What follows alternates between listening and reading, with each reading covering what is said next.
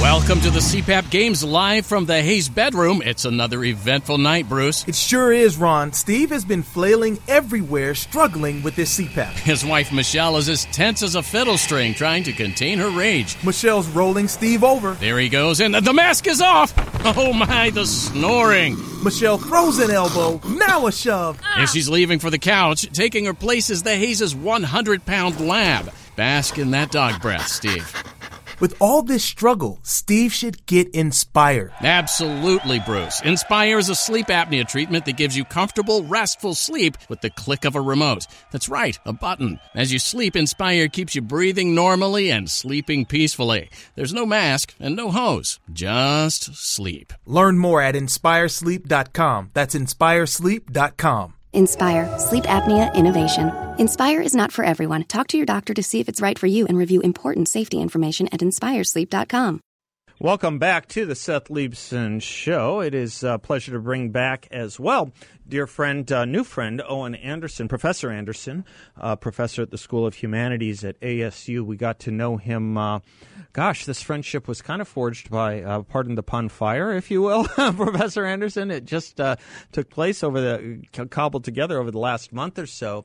All emanating and stemming from the attempt to shut down the invitation to Dennis Prager to speak at ASU. You were one of total of three faculty members that stood up to the Marxist professors who wanted to silence and shut down that event. And a few things have happened along the way ever since.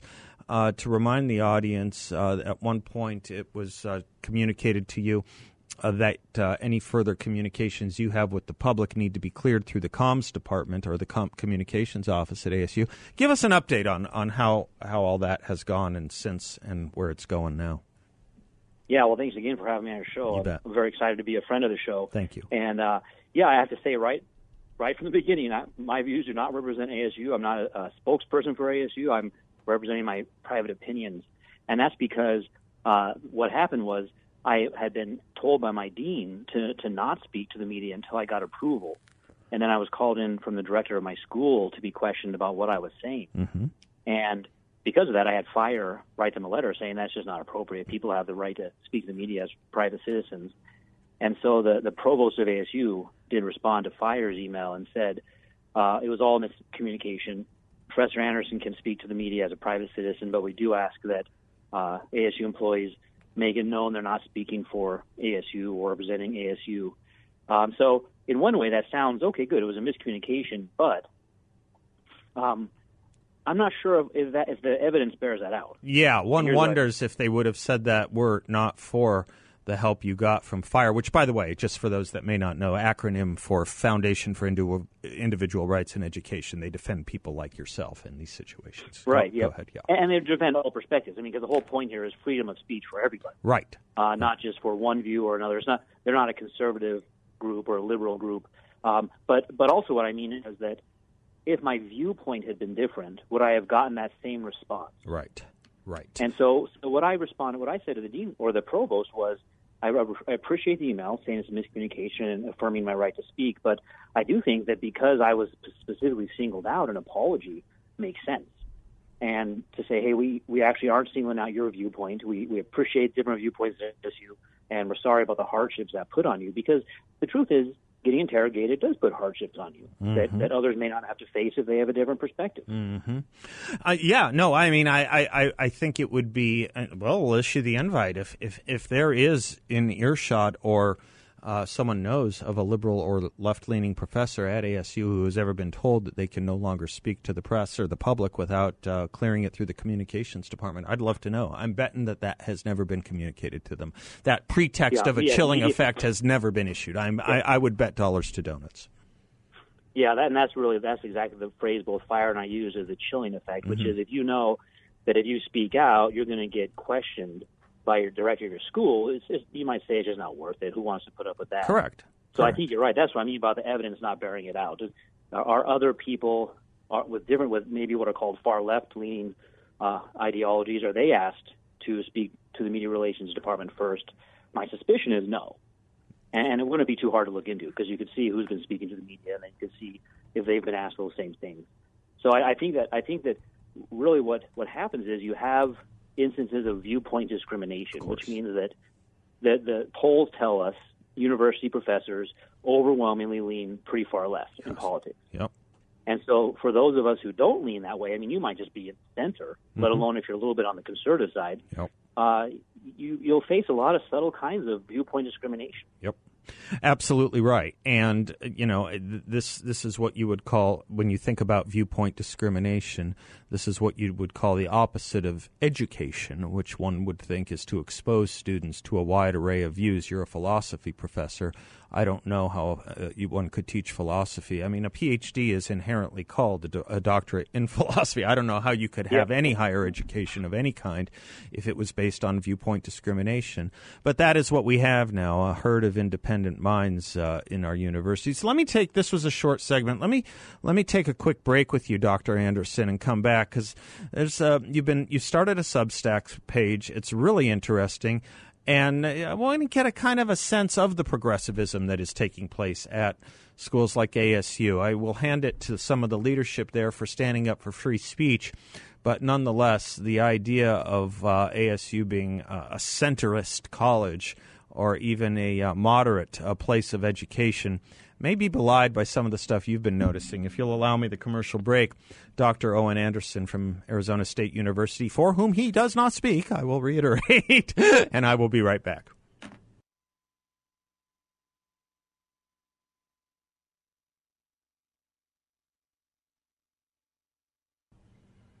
Well, welcome back to the Seth Leibsohn Show. Professor Owen Anderson is our guest. He is a professor at the School of Humanities and Art and Cultural Studies at Arizona State University, author of any number of important books, a commentary on Job, a book on the Declaration of Independence, a book on moral and natural law, and an editor, actually, on an encyclopedia of free speech. Professor Anderson, people have this image of ASU as this place of moderacy, if not some sort of academic centeredness. Not exactly your experience, at least not from the perspective of the rest of your colleagues in the faculty. Am I right about that? I don't mean to lead the witness, but this is what I've been divining from your Substack writings. Yeah, so my Substack is Dr. Owen Anderson, or Dr. A's Substack. And I started it when these professors in the Barrett Honors College pushed back against having Dennis Prager come out and talk about how people can be happy. Right. And they thought that was some radical idea. So I thought, well, let's actually show what some of the talks that ASU gives from the far left radical side. And my experience is it's largely in the humanities. Mm-hmm. So I would suspect if you're in other programs, you may not encounter some of this perspective or viewpoint discrimination, but in the humanities, I find it's overwhelmingly quite far left. So I've been posting about some of those things, and one of them that caught my I'm still kind of stunned by it, was at our last college faculty meeting. At the beginning of the meeting, they read this statement that's called a Native American Land Acknowledgement. Okay. And a lot of the things it says in there are, of course, they're very good. Like ASU wants to support Native American students and help them thrive. All that's great. But the whole idea is rooted in that ASU is on Native American lands dating to colonialism. Uh-huh. And so, of course, that raises some questions then. I mean, why are we reading this before every college meeting, and do we all agree to that sentiment? But what stood out this time was, before the person read it, they asked us to close our eyes. And then after they read it, there was kind of a long pause, like a moment of silence. And I thought to myself, people need to pray, I think, and even secular people need to fit a prayer in somewhere. Yeah. And here they are, they're telling us to close our eyes. Why are we closing our eyes before a Native American land acknowledgement reading? At a faculty meeting. At a faculty meeting, right. Yeah, that had no bearing on that issue even. Business. Right. Yeah. And no one's doing anything. It's just a way of kind of feeling better, perhaps. It doesn't actually get anything done by reading the statement. And so this idea, I mean, of course you can imagine if I said, can I have a moment? I'd like you to close your eyes. I'm going to read the Lord's Prayer. Well, that's exactly what I was going to ask you. What would have been the reaction if you had said that? Yes, this is not the place for that. Not the place for that. Right. So the idea is that this is the place to read about colonialism, which their particular view of colonialism I may not agree with. And so we don't even have unanimity in the college, because they might object to the Lord's Prayer and say, well, we don't all agree about that. Well, we don't all agree about this one either. I started noticing this in my own college career when the faculty at my undergraduate school took a vote to object to a policy of the presidential administration at the time. I think, if memory serves, it was a vote to denounce the liberation of Kuwait in the first Gulf War. It was a vote to put the college on record to denounce the liberation of Kuwait, and I was for some reason a member of that faculty committee. I was, I guess, the student representative to it or something like that. Yeah. And I remember standing up, and not only was I in favor of liberating Kuwait in those days, but I just made the common point, or what was maybe once a common point, was that, aside from the fact that we have students here on the GI Bill, aside from the fact that we have students here that will be going off to fight in that war, it might be nice for the college to at least be neutral on what they're about to do rather than denounce them a priori. Yeah. The idea that an entire institution can represent all the views, diverse as they should or would be at a university, reminded me of something Justice Robert Jackson said, which is that no official, high or petty, should prescribe what shall be orthodox in matters of politics, nationalism, religion, or other matters of opinion, or force citizens to confess by words their faith therein. And this is a forced confession. That's what that is what this is. It is a forced confession. Well, you and I have talked before about how this view of Marxism really is a religion. Yeah. And so you and I talked about that a week ago, and then after that talk, I had this college meeting, and it was like, well, here we talked about how it involves confession of sin, right? Yeah. So colonialism is a sin that you have to confess, even though you weren't alive when that happened. Right. And then it's really interesting because it's very similar to certain perspectives of original sin. That's right. That's right. So someone who represented you 500 years ago sinned, and now that's on you. Mm-hmm. And then the other one is now by the way, by dint of your ethnicity and nothing else. Yeah, right. Right. I assume if you were a Native American, you would not be held responsible, or perhaps even a Pacific Islander or some other ethnic minority. Yeah, and people who object to the doctrine of original sin. There's that too. Right. Yeah, staring me in the face here. Yeah, right. But then now we've got prayer also, and you pray by closing your eyes and reading a statement that makes you feel like you're doing the right thing, and I'd like to keep people updated on this sort of thing, which is why I have my Substack, and I invite your audience over to it, because there's also fascinating trolls that I attract. Oh, good. My favorite one recently told me, if you don't like the fact that professors are left wing, maybe you should leave the academy and go be a pastor. And I thought to myself, wow, thank you for saying what I suspected, which is that Christians aren't welcome in the academy.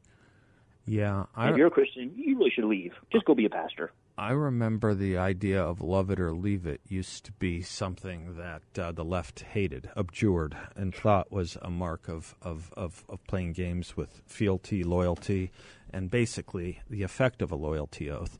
This used to be the province of the left and the liberal, at least the leftist and the liberal mindset. And boy, look who the new tyrants are now. Love it or leave it, right? Yeah, and the kind of... Mm-hmm.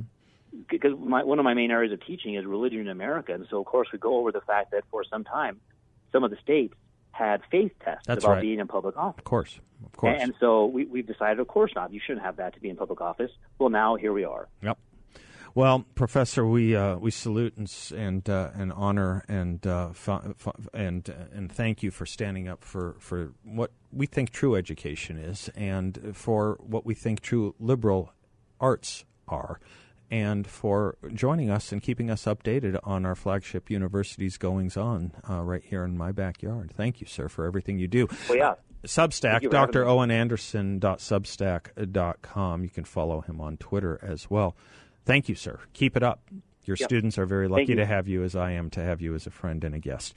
I am Seth Leibsohn. We will be right back. Welcome to the CPAP Games live from the Hayes bedroom. It's another eventful night, Bruce. It sure is, Ron. Steve has been struggling with his CPAP. His wife, Michelle, is trying to contain her rage. Michelle throws an elbow. She's leaving for the couch. Steve should get Inspire. Absolutely, Bruce. Inspire is a sleep apnea treatment that gives you comfortable, restful sleep with the click of a remote. There's no mask and no hose. Just sleep. Learn more at InspireSleep.com. Inspire is not for everyone. Talk to your doctor to see if it's right for you and review important safety information at InspireSleep.com.